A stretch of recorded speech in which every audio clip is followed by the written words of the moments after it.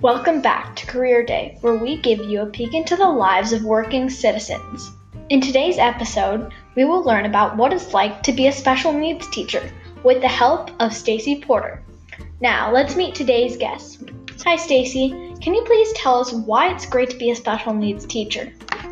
Thank you. Thank you so much for having me on the show today. And let me tell you why it's great to be a special education teacher.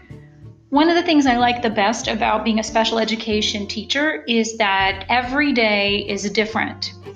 One of the things that we learn in teacher training is how to write lesson plans. And when you are working in the field of special ed, we like to call them lesson forecasts.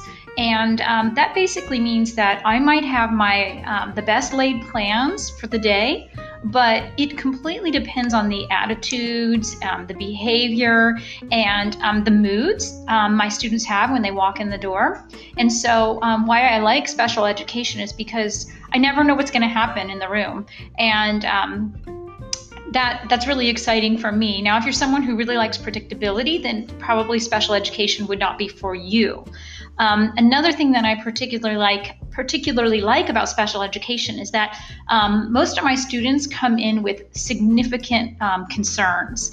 And because they stay in the program for many years, I get to see growth and progress. So I really enjoy having students in my classroom for more than 1 year because I get to see where they start and where they end up. And those are two completely different points.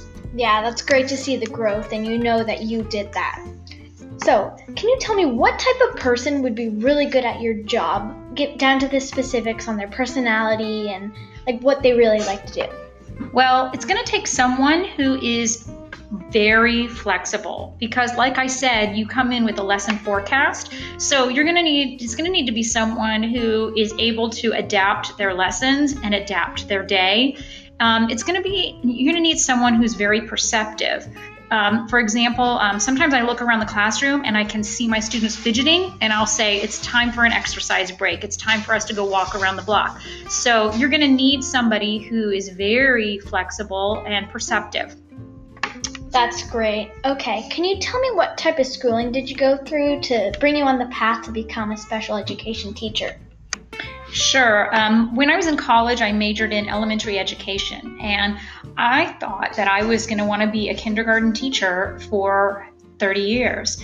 And I moved to Los Angeles and got a job teaching kindergarten, and I quickly realized that it was going to be kind of boring for me to open up the classroom every year and say, "Hi, my name is Mrs. Porter," and do the same thing over and over. And so I took a decade off to raise a family, and after my children were old enough to take care of themselves, I got a career in special education. And lucky for me, at the time I entered special education, which was in 2013, Los Angeles Unified School District offered general education teachers the opportunity to participate in the district intern program.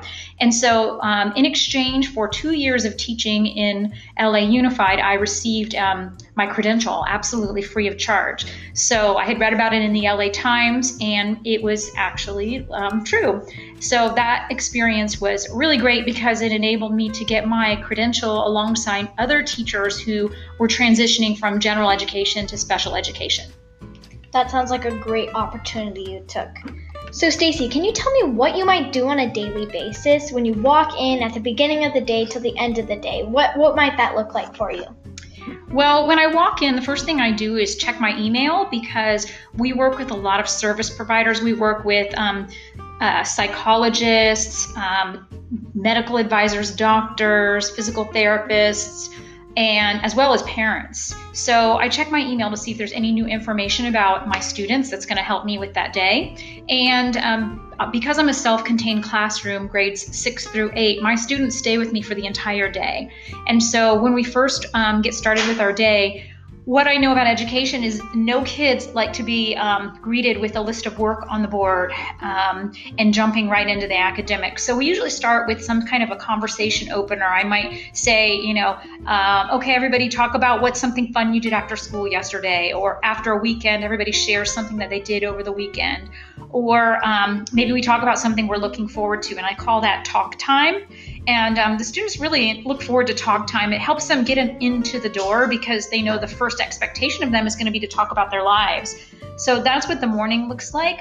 A lot of what we might do we change it up, and it varies. We might do a lot of group work, individual work. My students spend time on the computer, typing up papers or working on math websites. So this is kind of how it goes. We take a lot of breaks, movement breaks, as I described earlier, where we might take a walk around the block. One of the things I'm most excited about is we are a walking classroom, which means that we have a set of iPods with podcasts, and each podcast is 18 minutes and talks about a STEM topic. And so it takes us about 18 minutes to walk around the city block where I work. And so we will listen to the podcast and get back into class and talk about it. At the end of the day, my students have the opportunity to earn free time. And so they usually, if they've done all of their work and met all their behavior targets, they get some free time. So that's kind of what a day looks like in the life of me as a special education teacher. That's pretty cool. So Stacy, can you tell us, do you have any stories, memorable experiences, or last advice that you'd like to share with a student deciding their career path? Yes, for all your listeners out there who are interested in the helping profession, or maybe, you're sitting in school and you see what your teacher does and you think that would be a great thing because you love school, I would urge you to consider the professions that surround education, such as occupational therapy, psychology, becoming a school psychologist, doing speech pathology, because those are all professions that are they're in high demand. And so sometimes when you're growing up, all you see is the teacher in front of the classroom, or you see the principal, and you think those might be the only pathways, but there's a whole other set of jobs that are education related. So I would encourage you to consider those. If I could press reset on my career, I would probably go back and do one of those fields.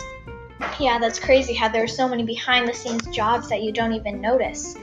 So, okay, thank you guys. That's all for today's episode. Thank you for joining us on Career Day. We hope you learned a thing or two about what it's like to be a special education teacher. Thank you. Bye-bye.